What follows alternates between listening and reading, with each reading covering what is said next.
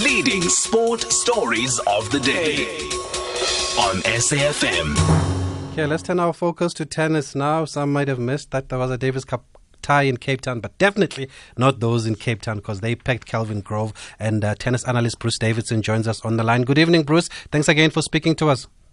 Absolute pleasure to be so nice to be on the show. Thank you. It was sold out on Friday. I think probably also on Saturday. What does it say about South African tennis fans or those in Cape Town? Well, I think that it was a fantastic weekend for tennis in the country, and other than us beating Bulgaria 4-1, giving us a good shot at now moving up to Euro Africa Group 1, I mean, that was important. But important that we now had a new venue discovered in Kelvin Grove down in the shadows of Table Mountain, a beautiful venue in the southern suburbs of Cape Town.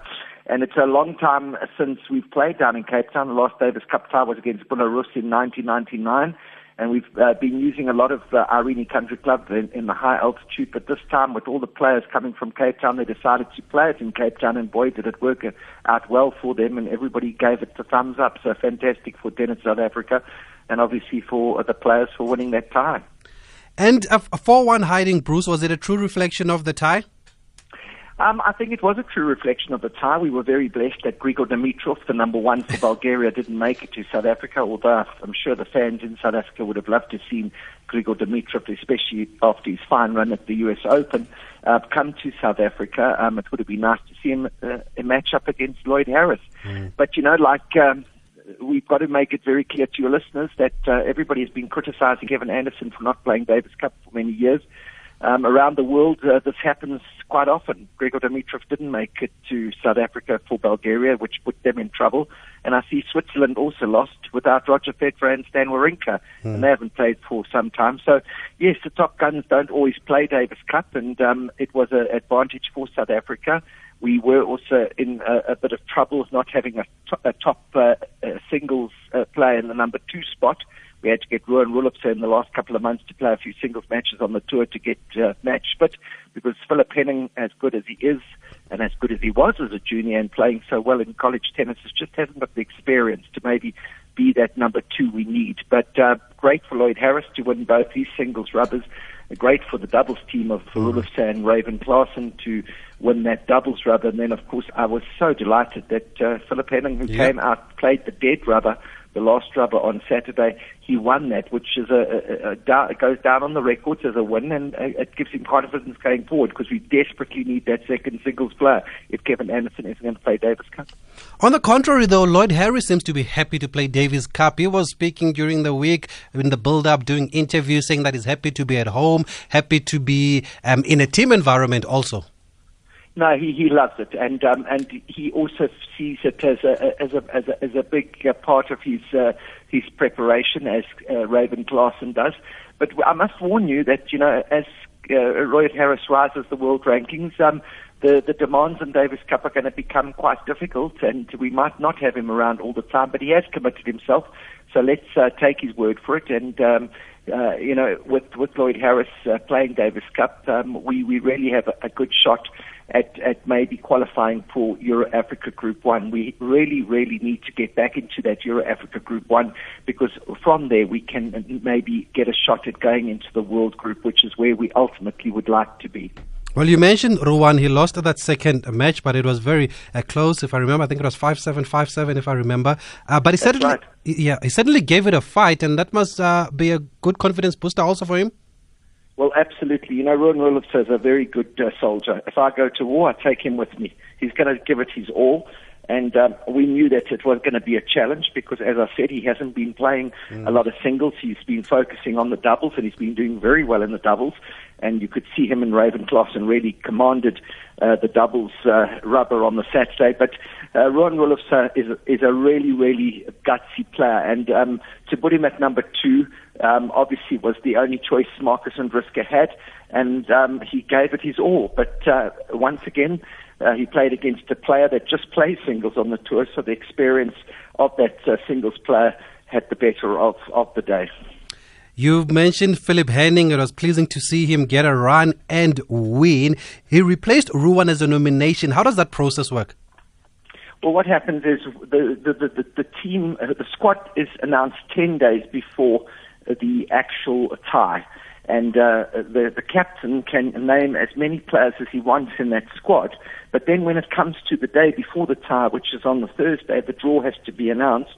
And in that draw, the captain will name only 4 players. That's all that can play then in that tie. So, the captain has to see in the preparation going into the tie who's playing the best out of his squad, and then he nominates his 4 players.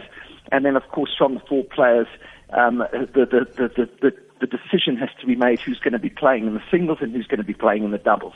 We know Raven Klaasen doesn't play singles, so he's not a choice. Normally, Ruan Rulofster doesn't play singles, so he's normally not a choice. So it really was just down to Lloyd Harris and Philip Henning, and I think that Mark made a good call that he wasn't experienced enough to play that second singles on the first day, and he obviously gave him a shot after we had won the tie 3-1. But great for Philip Henning, and apparently, according to Jeff Kutsia, the assistant and consultant coach, he played an excellent match, and he really conducted himself well. I believe there's a lot coming from Philip Henning, and I think he's going to be a big role in Davis Cup going forward. Did I see young Hubert Klopper there hitting with the big boys? Yes, it's important that Tennis South Africa do bring in the young juniors because, without them feeling the atmosphere, being part of it and hitting with the big boys, they're never going to be big boys. And, Marcus van Risk has made it very clear that he has to start looking for the future. And he takes the top juniors available, he brings them into the squad format. And Philip Henning was in the same situation for a couple of ties where he was a hitting partner and he just felt it, went to the official dinner, saw how the boys trained because Davis Cup is a complete different animal to the tour. It's a team event. And as you know, tennis is an individual sport, so the team event is very different, and the players need to be exposed to that in order to do great things there on the court for their country. We actually did profile him during the month of Youth Month in June as one of our rising stars, one to keep your eye on there, Hubert Klopper. So finally, Bruce, what does this win mean now?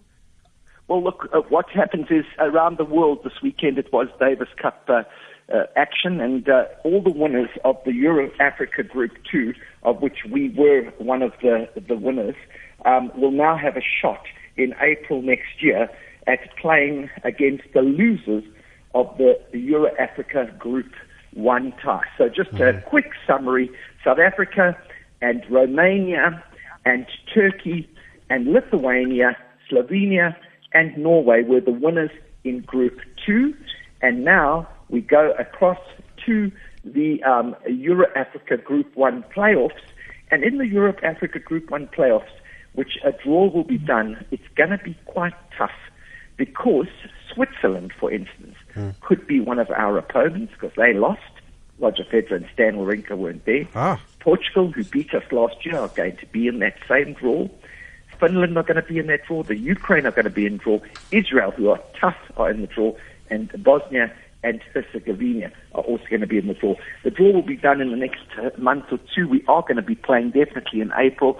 And if we won in that tie, we got a very good chance of staying in Euro Africa Group 1 and working our way into the ultimate group, which is the World Group, which is the top 18 teams in the world. Great stuff, Bruce. Always a pleasure talking to you. Thank you for the insight. And you can follow him on Twitter, Brucey with a Y, BLD. Thanks, Bruce.